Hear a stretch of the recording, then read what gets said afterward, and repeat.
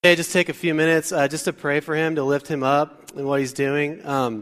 He's going to be over there for almost 2 weeks. He's with a ministry team over there, doing a little bit of speaking, even kind of checking things out, keeping an open mind if God may have a way for him and even for us to get involved over there overseas. That would be awesome. So let's just take a minute, and would you just join me as I pray and just lift him up? God, we thank you for today, for a new day. Thank you that your mercies are new this morning, that you never change, God. You are today who you are, who you have always been and will always be.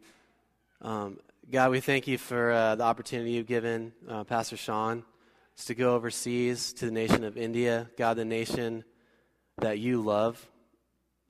Lord, a very dark, dark nation, God. But we know that you want the light of Christ to shine there, and that it can and will, Lord. And so, Lord, we lift Sean up to you as he's there. Just pray that you protect him, keep him safe as he's traveling in a new place. Hardships just to travel itself, Lord. We lift that up to you, and we pray, God, that you would use him in some small way, God, as he speaks and shares the gospel. Lord, that you would plant seeds through your word in hearts, God, even bring new souls to yourself through that. And Lord, we pray, too, that you would just speak to his heart. I know that this is going to have a tremendous impact on him. And as he wrestles with things and with you, Lord, that you would just reveal to him ways that you desire him and even us as a church to be involved. God, in your work overseas, you are so much bigger than Portland or the United States. You're a God of the world, and you love all people, and you desire all peoples to come to know you. So Lord, we lift him up. We thank you for the privilege. Lord, as we come to your word now, this is your word, the very words of our Creator. We believe that this morning. May we come not just to read your word, but to be read by it. God, allow you to examine our hearts, that we would be open to what you have to say. And Lord, that we be open to the transformation of your Spirit, because we want to change, God, to leave different than when we came in, become more like your Son, Jesus Christ. We ask this in his name. Amen. Amen. Would you stand up with me? We're going to read 2 Corinthians chapter 5. If you want to find that in your Bibles, give you a second to do that. 2 Corinthians chapter 5, verse 11 is where we are.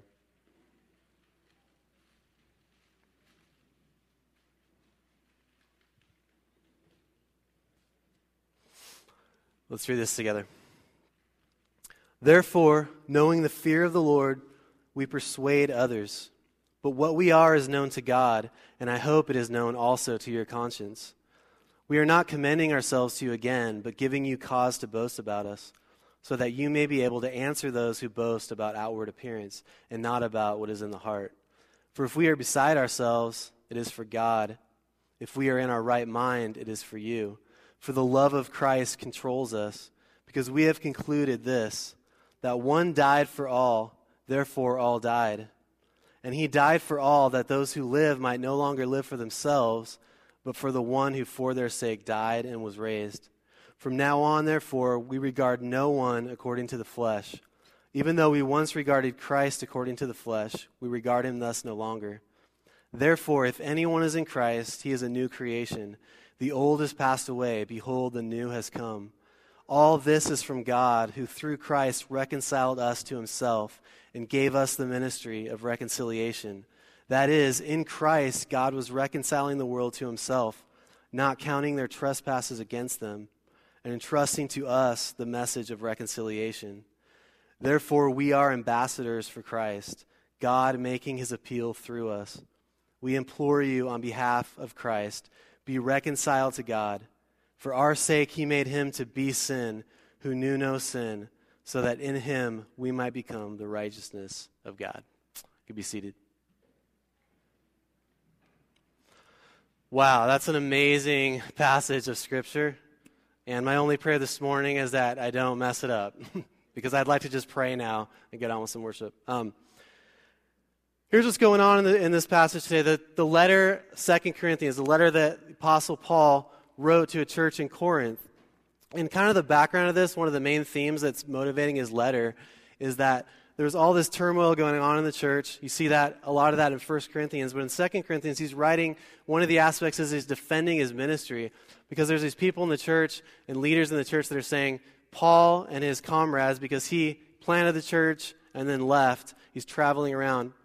They said, hey, they're not real apostles from God. They're not really blessed by God. Look at them. They're suffering. Why would they be suffering if they're doing this work for Jesus and God is blessing it? Why are they suffering? Why are they going through all of these hardships? Why aren't we seeing fruit in these areas? So Paul, throughout this letter, is writing defending that. So keep that in mind as we go through.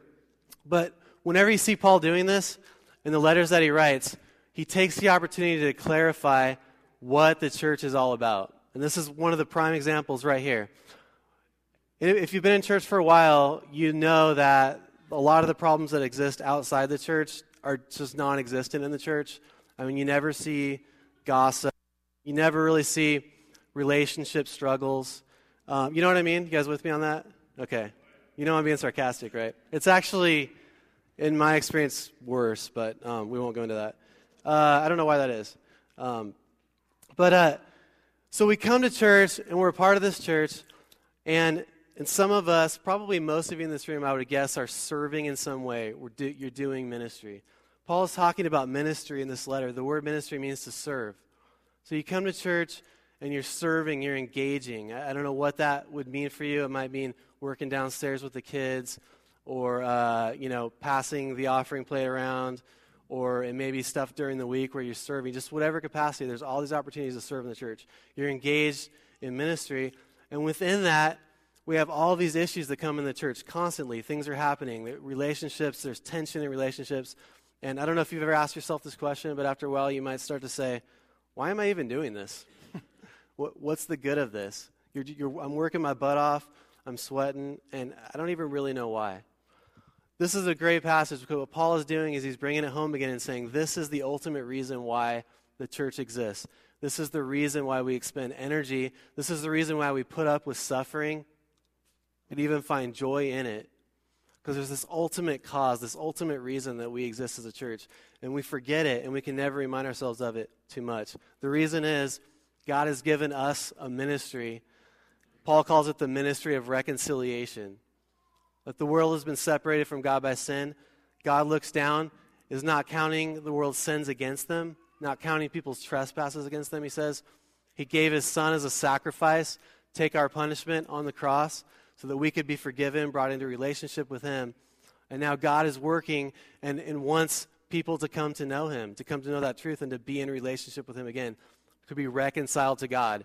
And he says he wants to do it through us. Yes, I know, it's an extremely crazy idea. From what I've seen, we don't do the greatest job of this. For some reason, God's entrusted this ministry to us. This is why the church exists. This is why we're here this morning. This is why we gather during the week. This is why we serve. So what we're going to talk about today as we open is a couple of reasons why we do ministry. Paul shares some motivations he has for ministry. These are motivations. This is what causes me to keep going, even when I'm suffering, even when I'm facing hardship and trials. I keep on going. There's two main reasons. Here's the first one. And before we go into this, let me just ask you a question. What are some of the reasons, just think about this yourself, what are some of the reasons that you do ministry? What are some of the reasons that you serve? What are some of the motivations? I'm imagining in your head right now, what's going on is, Jesus died for me on the cross. He loves me, so I do it. Jesus loves other people, so I serve. I do it. Pastor told me I have to, so I do it. Maybe. Hopefully not. What are some of the reasons? Here's a reason Paul gives. Verse 11. Therefore, knowing the fear of the Lord, we persuade others. Persuasion is involved in the ministry of reconciliation. Paul says, knowing the fear of the Lord. Have you ever thought about the fear of the Lord being a motivation? The Greek word for fear is phobos. You can imagine what word we get from that word, phobia. It literally means to be scared, to be terrified. So someone asks you, why are you serving in the church? Why are you doing that? Because I'm scared of Jesus. You're like, okay. Have you ever thought about that? Like, I'm scared, so therefore I serve. That's what it means. But we have to take the word in context. What does it really mean by that? Well, check this out. You've heard this before. He says, therefore, so whenever you see a therefore, you got to see what it's there for. So we got to go back and say, what is he coming off of? It's what Sean talked about last week. Look at the last verse before we start in 11. So verse 10. For we must all appear before the judgment seat of Christ, so that each one may receive what is due for what he has done in the body, whether good or evil. Let me read that one more time. For we must all appear before the judgment seat of Christ, so that each one may receive what is due for what he has done in the body, whether good or evil. Then he says, therefore, knowing the fear of the Lord, we persuade others. Does that scare anyone in here? Sitting in a seat in front of Jesus Christ, who's saying, I know every single thing that you did in the body on earth during your lifetime. And not only that, I know exactly what was motivating you when you did it. I know about the times when you were sharing me with someone, but you didn't really care about them. What you really cared about was that they would believe and come to your church, for example. There was no love involved in that. He knows everything about it. The one who created you and knows you better than you know yourself is gazing into your eyes, and you're standing before him. Does that scare anyone in this room? Okay.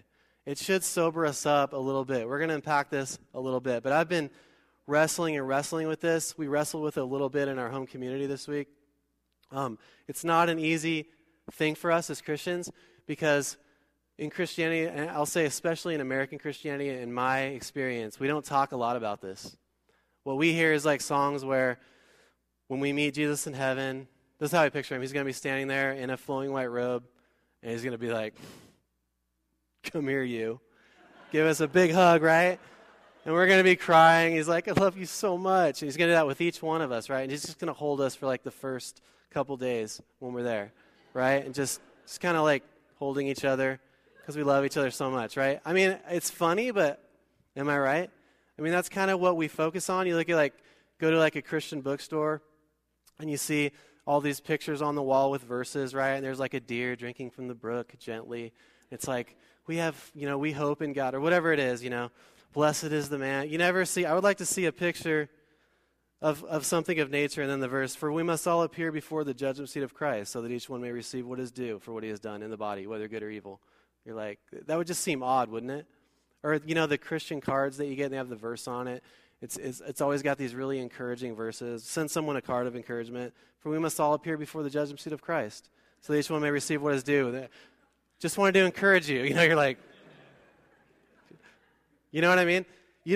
My point is, we don't talk about it a lot. It's like, no, it's all about grace, and I'm forgiven, and Jesus just looks at me, and he's just, every time he sees me, he just wells up with tears because he loves me so much, right? I mean, that's kind of the way we think about it. Is all that stuff true? Yeah, it's completely true. So we have to be careful with this. There's two kinds of judgments in the Bible. One judgment is called the Great White Throne Judgment, Revelation chapter 20, when everyone who did not believe the gospel and trust in the gospel of Jesus Christ will be standing before Jesus Christ the Messiah, the judge. And he'll open a book, and if your name's not in that book, it's over. It's game over. You're done. You'll be condemned to everlasting judgment and punishment, what we know as hell. We as believers who have put our faith in Christ don't have to worry about that because we're secure in him. Our name is in the book. But there's another judgment, and it's talked about in many places in the Bible, where we will stand before Christ. As a Christian, we'll stand before Jesus, and he will examine our life, and he'll look at the deeds that we did, the things that we did, whether good or bad, the motivations behind them, and we'll be held to account for that. What does that look like? Before we unpack that anymore, let me just share a few other passages where this is outlined, because it's in the Bible probably a lot more than you may have thought. Romans chapter 14, Paul says, why do you pass judgment, in verse 10, why do you pass judgment on your brother? Or why do you despise your brother? For we will all stand before the judgment seat of God. For it is written, as I live, says the Lord, every knee shall bow to me, every tongue confess to God. So then each of us will give an account of himself to God. Each of us will give an account of himself to God. Pretty clear. In 1 Corinthians, the beginning chapters, he talks about working, the work of ministry. He says in verse 11 of chapter 2, for no one can lay a foundation other than that which is laid, which is Jesus Christ. Now, if anyone builds on the foundation with gold, silver, precious stones, wood, hay, straw, each one's work will become manifest, for the day of judgment will disclose it, because it will be revealed by fire, and the fire will test what sort of work each one has done. If the work that anyone has built on the foundation survives, he will receive a reward. If anyone's work is burned up, he will suffer loss, though he himself will be saved, but only as through fire.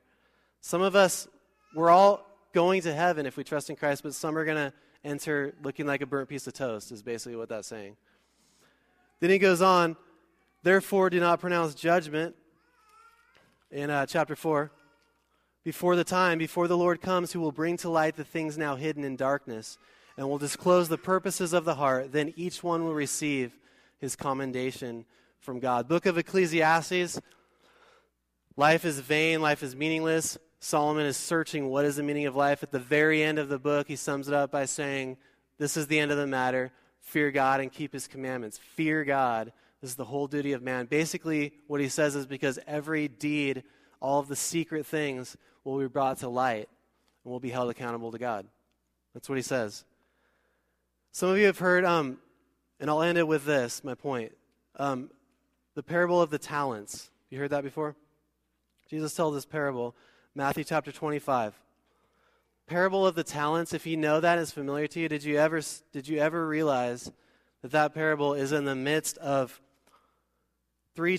almost three chapters where Jesus unpacks the end times and judgment. Chapter 24, the disciples ask him, when will the end come? So he starts unpacking it. And then he tells some parables. And he talks about being ready. Here's what's important, not when I come or how it's going to happen, because that's what we really like to be obsessed with. You know, like the rapture, like everyone's going to disappear, like the movies, and our clothes will be in a perfectly folded pile on the ground. Cars will become torpedoes. It will be absolute chaos. But we won't be here, right? Just stuff like that. When is it going to happen? We try to calculate it out. Jesus' point on the end times is be ready, be faithful. When I come back, you don't know when it's going to happen.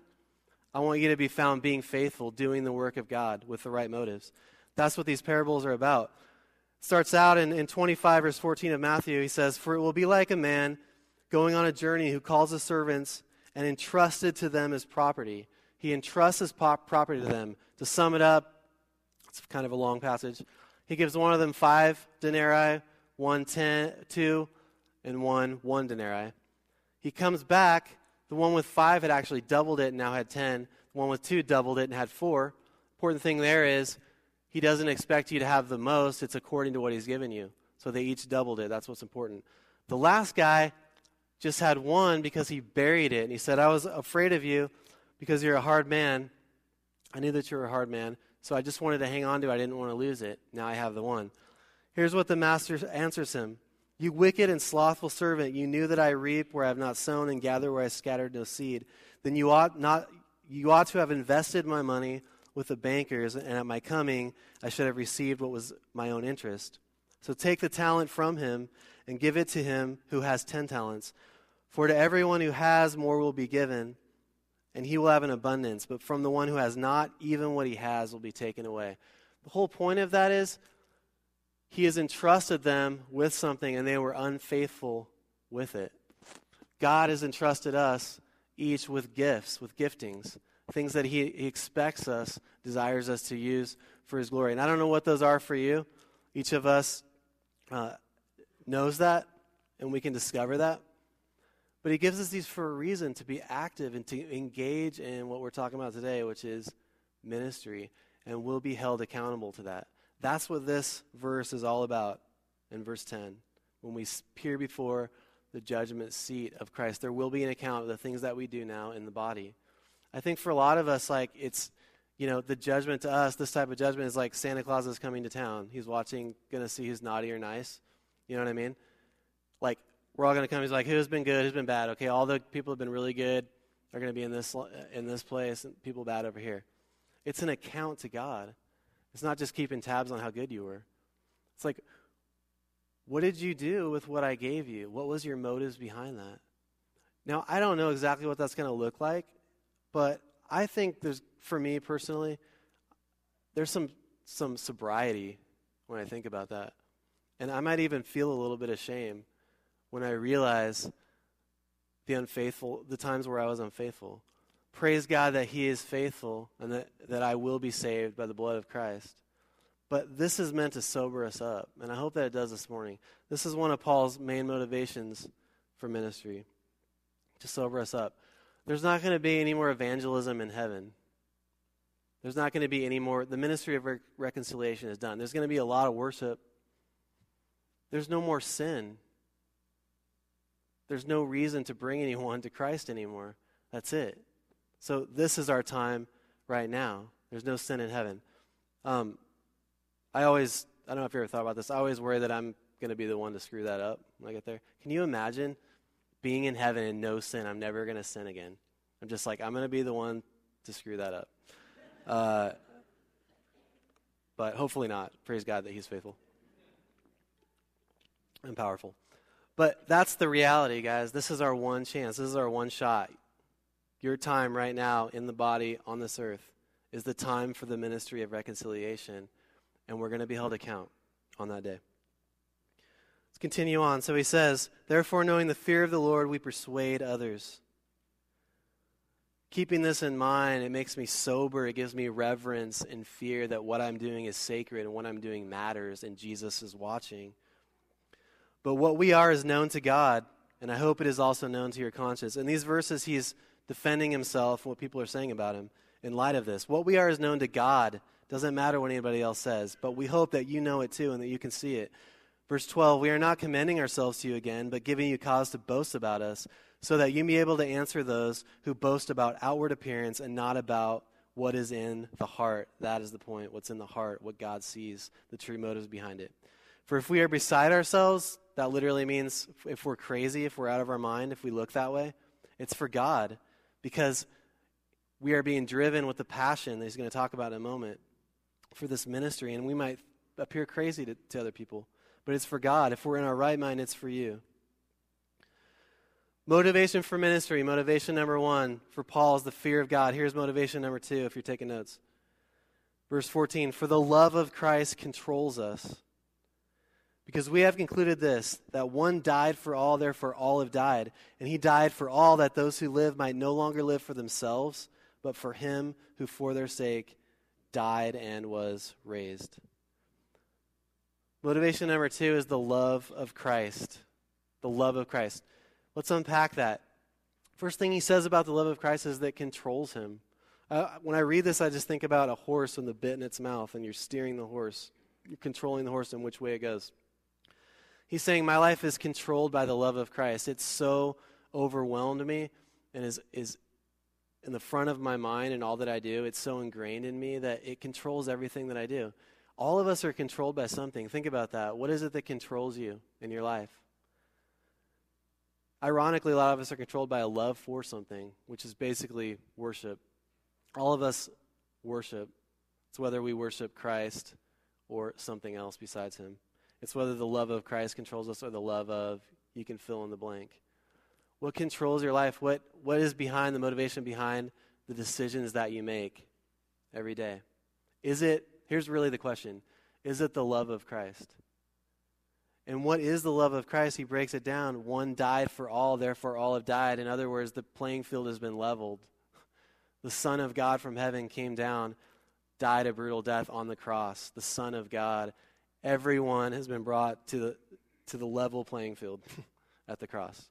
Like, that's it. There are those who are now dead because they're the living dead, or those who are alive because they put their faith in Christ, because they trusted in what they did for them, and his Spirit quickens them and makes them alive. That's his point. And those who are alive don't live for themselves anymore, but for Jesus Christ, the one who died for them. I just want to explore this just a little bit and think of it in a way that you might not have thought about it before. A lawyer, teacher of the law, comes to Jesus. Some of you know the story in the Gospels. And he says, Rabbi, teacher, how do you read the law? Which was a common thing to do with rabbis back then. They each had their own perspective. How do you read the law? What's the most important commandment in the law? What does Jesus say? To love the Lord your God with all of your heart, soul, strength, and mind. Love God with all of your being and love your neighbor as yourself.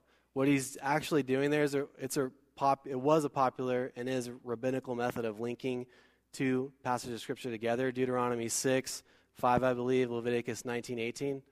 He's taking those and linking them together so that they become inseparable, and actually the latter becomes the greater, to love God and to love your neighbor as yourself. So in other words, what Jesus is saying is those two are the most important law, the one most important law, loving God and loving others.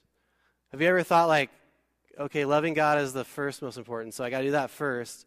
Then once I get that down, then I can start loving other people? So in other words, like as long as I'm loving God and worshiping, if I love other people and that's just even extra, it's not, and I'll show you why. I think the disciples understood this. The Apostle Paul understood it. Romans chapter 12, here's what he says. It's an amazing verse. Owe no one anything except to love each other, for the one who loves another has fulfilled the law, fulfilled the entire law. For the commandments, you shall not commit adultery, you shall not murder, you shall not steal, you shall not covet, and any other commandment are summed up in this word: you shall love your neighbor as yourself. So he's saying the fulfillment of the entire law is to love your neighbor as yourself. He says it again in the book of Galatians, if I can find it. 5:14.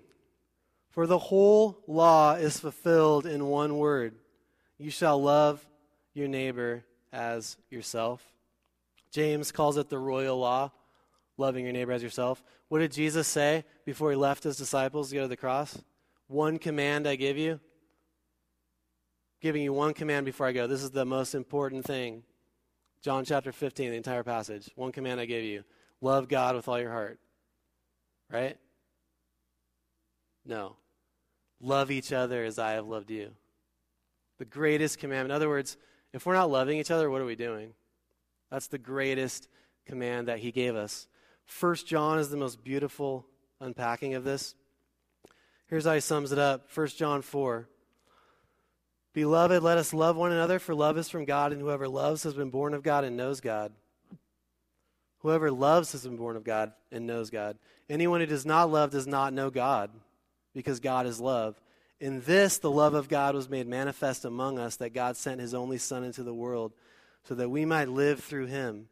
And this is love, not that we have loved God, but that he loved us and sent his Son to be the propitiation for our sins. He took the wrath of God upon himself for us so we could be set free.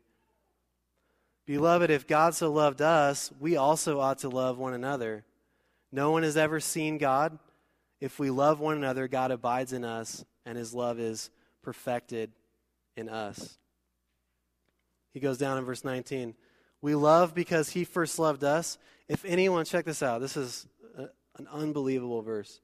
If anyone says, I love God, and hates his brother, he is a liar. For he who does not love his brother whom he has seen cannot love God whom he has not seen. And this is the commandment we have from him. Whoever loves God must also love his brother. They're inseparable. The way to love God is loving your brother. If you're not loving those around you, and you come into worship and you're like, oh, God, I love you so much. I'll get the loving my neighbor thing down later. Like, you're missing it. This is the love that Paul was controlled by. He has loved us. I think it's, to be honest with you, I think it's not a far stretch to say that we're not even capable of loving God, really. He loved us. He did it all. So now he's like, you can't love me anyway, so love the people I've made in my image. That's how you can honor me. That's how you can love me, is by loving them. Here's the principle here. Guys, I know that if you're in a relationship, you're married, have a girlfriend, fiance, whatever that is, you understand this principle. When you go to her and you haven't done jack squat for her, you don't really do anything except watch a lot of football and drink beer, whatever you do. You haven't really thought much about her. You haven't been serving her. And then one day you're just overwhelmed with emotion. And you're like, baby, I love you, right? What's the common response? You go, oh, no, you don't. You don't love me. You haven't done anything for me. You say you love me, but you don't, get the Z snap or whatever. This is where, if I may be so bold to say, this is where I think God is like a woman, okay? He's kind of like a woman in this. He's like, hey, you come to me and you sing beautiful songs. You're like, I love you so much, God. Crying. But you don't love anyone around you. He's like, oh, no, you don't. Get out of here. Get out of this gathering. Go love somebody. God's just like, you can't love me unless you love the people around you. And it starts with people closest to you, like your family, like your wife, your kids if you have them.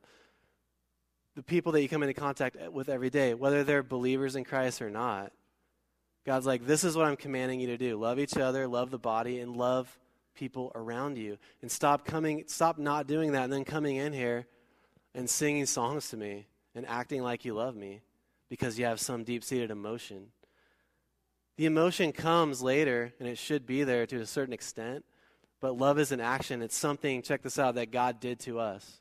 It's something that we do to other people around us. You guys following me? All right. So Paul says the love of Christ controls us. Paul was so captivated by the cross of Jesus and what happened there and the love that God had showed to him that he's like, it controls my life. Everything that I do crazy things because of the love of Christ, and I do it for other people created in his image, either to serve them or for them to come to know him, the hope that they might. So the fear of God, the love of God, fear of God and the love of God is what motivated Paul to engage passionately in ministry. Ask yourself those questions. Where am I at with those? The fear of God and the love of God today. Verse 16, this is the mindset for ministry. So we got the motivation for ministry, now the mindset. Verse 16, from now on, therefore, in light of all that, we regard no one according to the flesh. Even though we once regarded Christ according to the flesh, we regard him thus no longer. Okay, this is the one that's just hard for me, I got to be honest with you guys. We regard no one according to the flesh. What does that mean, the flesh? It's it's a way of saying according to human terms. See people through human eyes, as opposed to through the eyes of God and what he did, what he has done for us through Jesus and what he's done for them. So there's certain people in this world that we just don't naturally connect with or that extremely annoy us just because of their personality and our personality, whatever that is. That's when we are annoyed by them and then we avoid them, then we're looking at them in the flesh, through the eyes of the flesh. That's what we're doing. Now, most of us are immediately, because I know I am, I would never do that. How could I do that when Jesus died for me? Right? That would be a sin. I would never do that, right?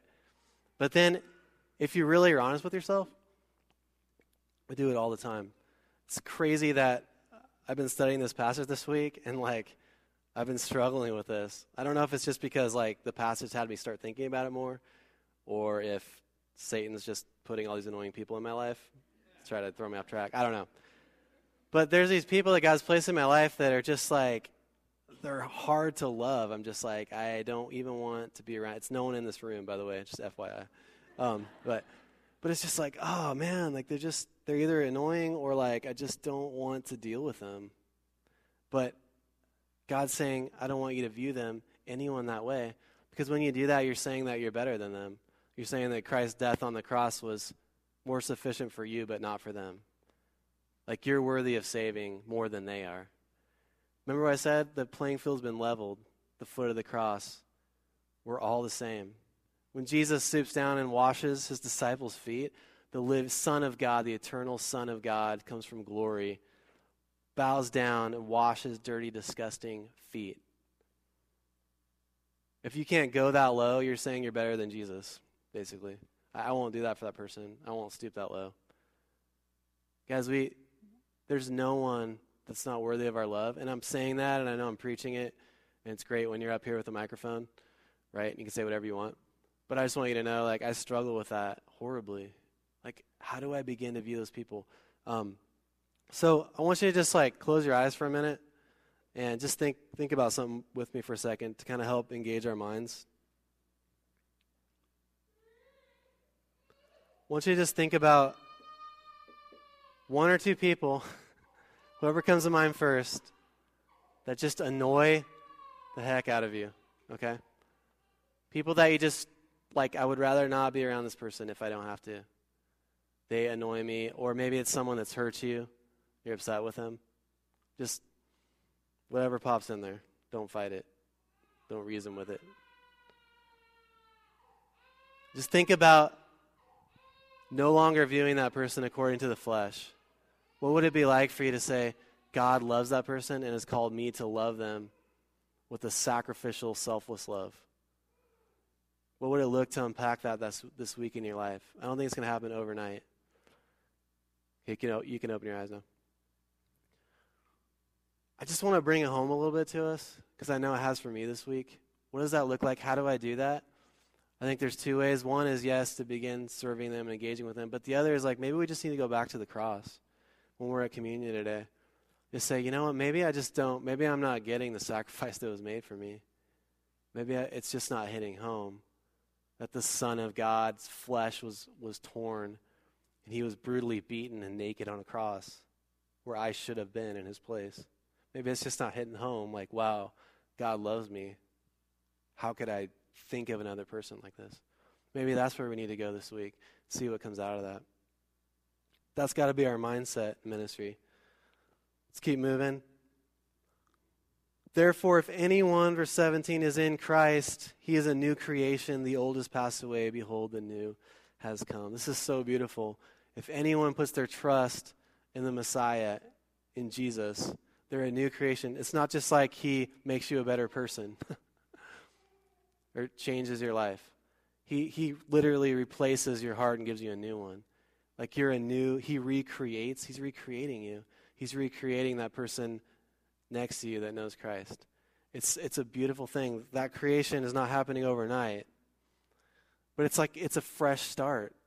So we need to view our brothers and sisters as new creations, but also people that don't know Christ as a potential new creation. That's what we need to do. Man, you guys have heard stories before of unlikely candidates who've come to Christ. Just like, dude, Paul was one of them, killing Christians. I could never imagine this person. I'm not going to waste my time, right? You can't look at it that way. God's a God of miracles. He does amazing things. We've got to view that person as God loves this person. This person can come to know Christ. Maybe God wants me to use them to bring them to him. Let's wrap it up with this. Verse 18. This is the heart of the passage. This is, if you're taking notes, the ministry. Got the motivation for ministry, the mindset for ministry. This is the ministry right here that we're all to engage in.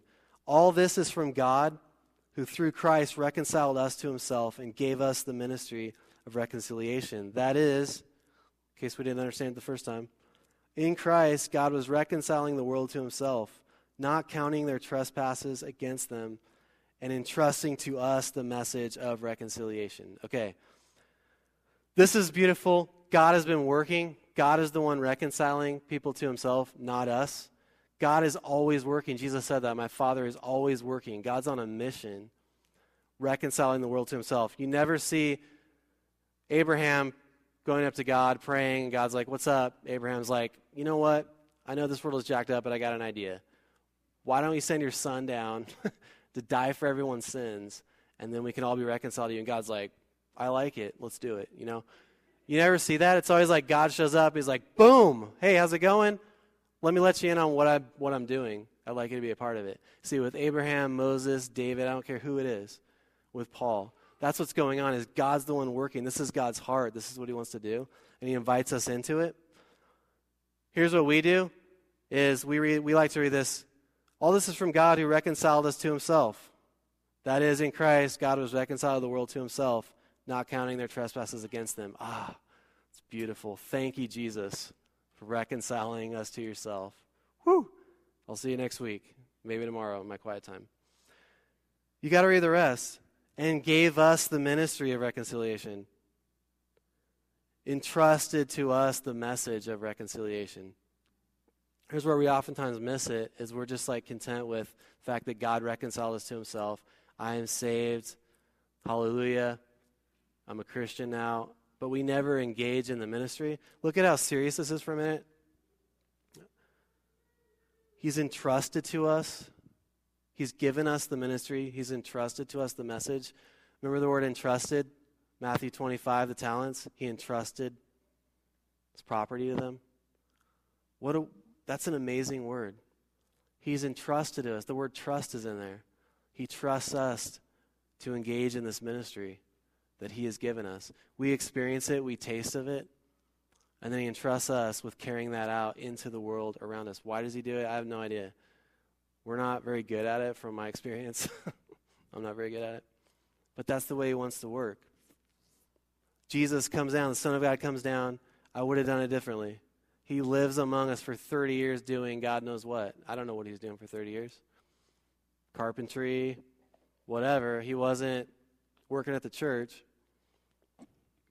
Lives a life for 30 years as a human being, Son of God in this body with all of its issues and problems. All of the struggles of this life. He lives it. He engages in ministry, he proclaims the kingdom for 3 years, and then he gives his life on a cross for us. I love the message says that, John chapter 1, where it says that he came down and tabernacled among us, made his dwelling among us. It says in the message, he moved into the neighborhood. He didn't just shout it from heaven and say, all right, everybody, here's the deal. Turn or burn. It's simple as that. I'll be back in like an hour. Everybody go on this side of the line that wants to go to heaven. You know what I mean? He moved into the neighborhood. It's crazy. We're supposed to do that too. We're supposed to move into the neighborhood of the person with us, get into their life. It's messy. It's not easy to do. But we're supposed to do that. We've been entrusted with it. Okay, some of you are like, okay, Billy, but now if you're really scholarly, you might say, yes, but Paul's talking about himself and his companions, that they've been given the ministry of reconciliation, so we're out of it. Okay. Maybe that's true, but if that is true, then they're also the only ones that have been reconciled to God, so you're pretty much out of luck, okay? He's giving an example, and it's clear throughout Scripture that this is the thrust of the Christian life and what God's entrusting with us. He says this in verse 20, beautiful. Therefore, we are ambassadors for Christ, God making his appeal through us. We'll unpack that in a second. But as we close, I really want to drive this home because this is something that's very difficult for us to do, and I know that because we don't do it. And I know in my own life it is. The temptation is just like Pastor Sean's going to do it, and Royce, and, the elders are going to do it, and whoever else, leadership, whatever that looks like. They're going to take care of this. We'll just come to church, bring our friends, and Pastor Sean will share the gospel with them. Everything's going to be okay. It's not me. I just got to get on with what I'm doing. Check this out. Ephesians 4:12 says that he, Jesus, gave apostles, the prophets, the evangelists, the shepherds, that's where we get the word pastors, and teachers. He gave them to the church to do what? Dum-dum-dum.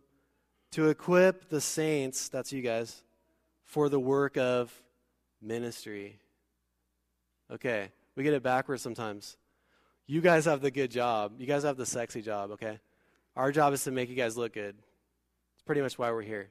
To equip you, to encourage you, to give you tools to do the ministry of reconciliation. You guys are really quiet right now. Are you with me? Okay. You guys are lucky. You guys have the good job.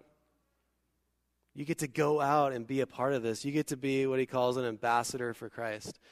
I'm just going to unpack this for a second as we wrap it up. Because this is, if you take anything home today, I hope it's this. You are an ambassador for Christ. An ambassador, as most of you know, is someone who represents another nation in a foreign nation. So they live in that nation. They're representing that nation. Like the ambassador to the U.S. and India. They're watching him. He's making, he's representing us and what we're about. If he does something that doesn't represent us correctly, that reflects on us. God's saying, in Christ, I was reconciling the world to myself, and now I'm doing it in you, doing it through you, my people. You're my ambassadors. You represent Christ in this world. Okay, what's wrapped up in that? We can unpack that for hours. Here's a few key things. You're representing him, so the way that we live our life is a reflection of people. They're watching us going, okay, this is what it's like. The kingdom of God is like, I guess, your life. That's a humbling thing right there. The words that we say, there's a message he's entrusted to us. Now, what we tend to do is we just start spouting off the message, convenient times, but then our life doesn't measure up with it. They're confused. Like, I don't get it. Like, you're supposed to be loving each other, and God loves everyone, and the message is apparently, I'm going to hell if I don't believe in God, and yet it doesn't seem like you care that much. All of these things are wrapped up. Like, they're watching the church, and they're saying, what's different about you guys than anything else? How do we do this? Here's how we do it. It's not the pastors doing it, the evangelist.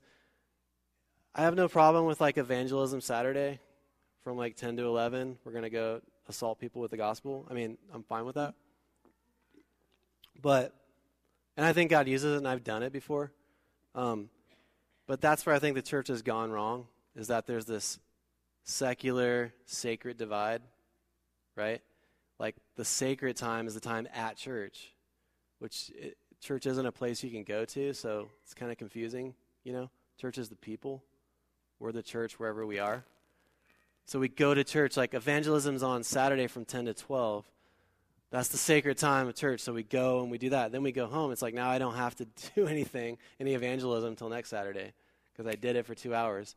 And then we narrowed it down to this little window, so we're just like, it's more urgent. It's just like, I have 2 hours to save all these people from hell.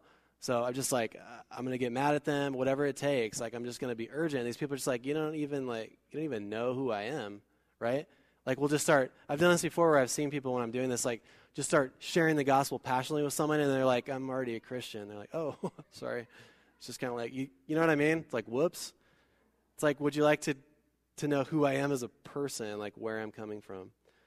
So I think the church, the biggest thing we have to do as a church, and this is the part that sucks for you and for me, we have to be the ministers of reconciliation, each one of us, wherever we are. This is just a gathering. This is where we come together.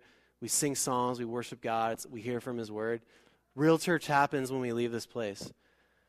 God's placed you in a work environment, in a social setting. He's placed people around you that are not around me. People that can observe your life, and that's a good thing. They can watch your life. You have the opportunity to be relational with them, and to love them, the love of Christ, and to share Christ with them. This is beautiful news, you guys, okay? Let me just bring this home a little bit. I'm an introvert. I know it doesn't seem like right now because I'm talking all the time, but what am I going to do? If I was silent for 15 minutes, it'd be kind of awkward. I'm an introvert, right? I don't talk a lot. I'm not like the go-getter. Pastor Sean is not an introvert. Some of you know him. He's an extrovert, right? He's like, boom, he's wheeling and dealing. He has no problem going up to a complete stranger and starting a conversation. And I just sit there and watch. I'm just like, man, I wish I could do that, but I just can't. But that's him, and God uses that. He's able to meet people that I could connect with, people I could never connect with. I've always thought, growing up thinking, I grew up in the church, like we just have to force ourselves to be extroverted. And I'm just going to have to be social because people are going to hell, and like I got to tell them, and it's not my character. It's a lot of pressure, dude, for an introverted, artistic, introspective type like me. Like, it just doesn't go well, dude. Like, it's disastrous. So here's the beauty of this is like it doesn't have to look like that. Guess who? If you're an artist in here, you're the introspective, artistic person, guess who you're probably going to be hanging out with? Not type of non-Christians you're going to hang out with. Like, not the extroverts, probably the same type of people. Probably even in the same type of art that you're into. Okay? Here's the beautiful thing is you don't have to go out and do evangelism. Do it where you are. God's like bringing people to you. That's what's hilarious. God's just taking people, he's bringing them into your life, people that you can connect with because you get each other, so you can share the gospel with them. Isn't that amazing? You can pray for them. You can be relational with them. You can show them the love of Christ, and you can look for opportunities to pray for them. It feels like everybody's leaving right now. I'm sorry. Does it? I was talking about hell too much. Uh-oh. Well, we'll just keep going, and then hopefully someone will warn us if we're in danger. Okay, there's an investigation happening. Okay, This is good. This will remind us of the urgency of what we're doing. Thank you. Okay. Long story short, here's what I'd like to challenge you guys with and leave you with today. When you leave this place today, or even right now during this time of communion, we're going to worship, we're going to take communion. How am I doing as an ambassador where God has placed me? We don't have to do the extra work of trying to go meet new people. That's not what I'm asking you to do. Try to change your personality, change what you do. Be who you are. Think about who are the people God's placed in my life that don't know him. I guarantee you can come up with at least 5 if you think hard enough. How am I reaching out to them? First thing you can do is just start praying for them. Just start praying for them. Just write down their names. Just go, God, I don't know what you're going to do. This scares the heck out of me, but I just pray for them. If you get to know who they are, then you can pray for them more accurately. Don't do the old Lord, I just lift all these up to you. You know who they are, Lord. It's like, God, I'd like you to know who they are. Get to know them. Pray for them. Pray for opportunities just to show love of Christ, to talk about God in not an awkward way. You know what I mean? Like sometimes we force it. God's sovereign. It's okay. He's not the fate of the world is not depending on you and whether you tell someone in this window of opportunity. What God wants you to do is start thinking about those people, loving them, praying for them. And when the opportunity arises, he'll give you the strength and the courage to do it. Important piece is know what the message is. It's a good one. Luckily for us, he ends it that way. Let's read this before we go into communion. We implore you on behalf of Christ, be reconciled to God.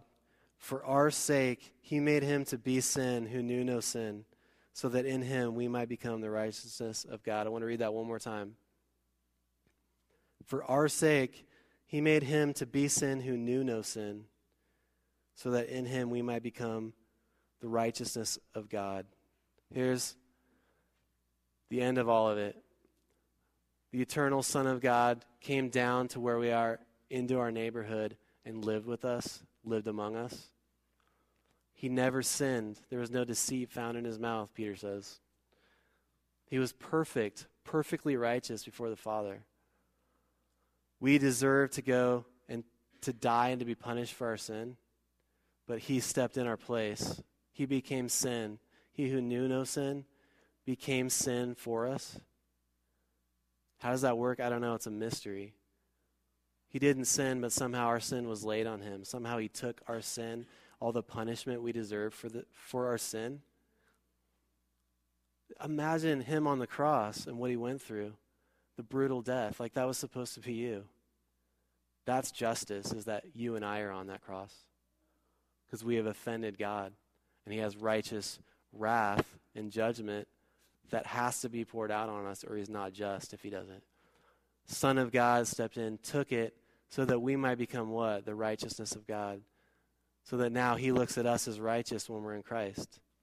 Even though we're growing and we're screwing up and we're struggling with sin, he's like, at the end of the day, you're mine, and I view you through the lens of the sacrifice of my Son, and you will be with me forever in eternity.